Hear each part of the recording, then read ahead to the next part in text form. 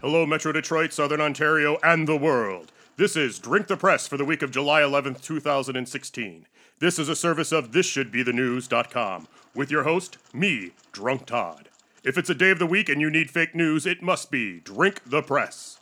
This week's episode of Drink the Press is brought to you partially by the Booking Pop Culture Podcast. Booking Pop Culture is a roundtable podcast with some of Detroit's best and funniest professional wrestlers, talking about everything but professional wrestling.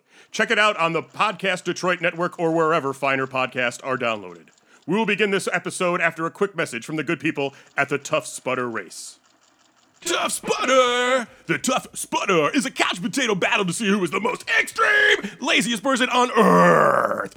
The first obstacle is a 32-inch TV in the box, along with a Roku in the box, and a universal remote in a blister pack. You need to set it all up and get it working with your Hulu account, your Amazon Prime account, your Netflix account, your Crackle account, your YouTube account, and your WWE Network account, because this is extreme! Once you do all that, you get a sealed envelope with a list of specific episodes you need to watch in an extreme row!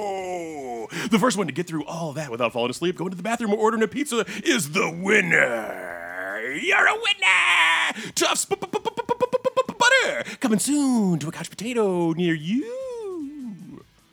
Local man stunned he hasn't seen more people jump out of cakes at this point in his life. Redford resident Fred Shucknuck said he was born in 1976 and raised on sitcoms that convinced him that by this point in his life, he would have been to several parties where someone would have jumped out of a cake. Further, he thought that at least 20% of those parties would have resulted in the wrong person jumping out of the cake or someone hiding in the cake to spy on someone at the party. He also said he was disappointed that he had never encountered or used a grappling hook, as he felt this would be a regular occurrence in his everyday life. In other news, it is okay for you to stop with the fucking fireworks already. This week, we introduce a new segment. It's Get Off My Lawn with Pants Rooney. Take it away, Pants Rooney. You know, I've been seeing a lot of young people looking at their phones in a way that's even more irritating to me than normal. It seems like they're all playing Pokemon Go. What is a Pokemon anyway? Can you eat it? Can you smoke it? Is it worth any money? Can you fuck it? I don't know, but I don't want to poke a man, and that's enough for me to stay away. I guess these Pokemons were popular on Game Boy, and now these Game Boys have grown up and evolved into Pokemons. When you feed a generation of children Diet Mountain Dew and fruit roll-ups, you don't grow men, you grow Pokemons. I'm wondering if we were too quick to villainize bullies. Maybe the bully served a purpose, like how ship inspectors at locks keep Asian carp out of the Great Lakes, or how condoms prevent you from getting herpes. In my day, we had Voltrons and Thundercats and He-Men. That's what you wanted to be, not Pokemons. All I know is if I see a Pokemon on my property, I'm not getting my phone. I'm calling a doctor. Back to you. Thanks, Pants Rooney. In other news, Michigan governor signs bill into law allowing payday lenders to accept babies as collateral. Also in weather news, the National Oceanic and Atmospheric Administration is pleading with NBA Commissioner Adam Silver, practically begging him to put a freeze on the 2016 free agency period. It seems that slighted fans from Oklahoma to Miami are burning the jerseys of their departing stars en masse and causing an unnatural rise in temperatures across North America, and it's impacting the path of the jet stream.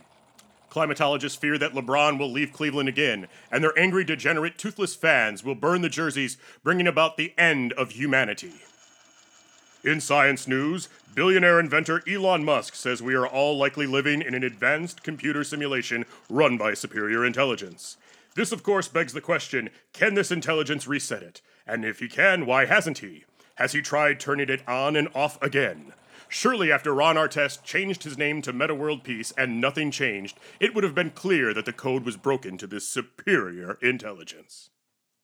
And in agricultural news, the National Institute of Standards and Technology's Office of Weights and Measures has released a blistering report today warning that the calibration certificate of the United States of America's Scales of Justice expired several decades ago and is in dire need of readjustment. Donald Toledo, Weighmaster General, spoke. The most damning thing we've noticed is that the inaccurate scales have a very poor repeatability. Repeatability is a scale's ability to show consistent results under the same conditions. We found that the scales deviate wildly depending on the measurable variables of the defense. For instance, if a poor person or a minority were to be charged with crime X, they would see wildly different results than a middle class person with the same evidence, witnesses, and experts as the poor person.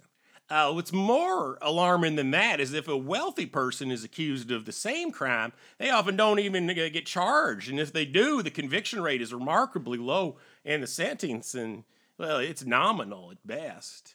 Further, it seems that there is an unexplained tear weight that is placed on the scale for minorities before they even step onto the scale.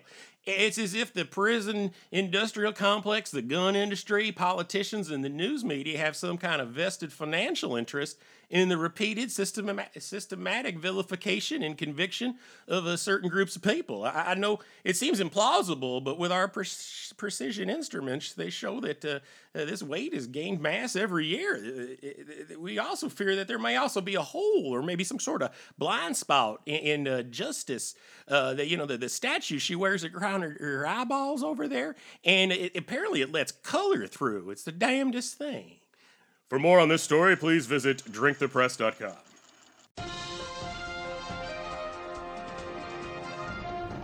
Detroit Past.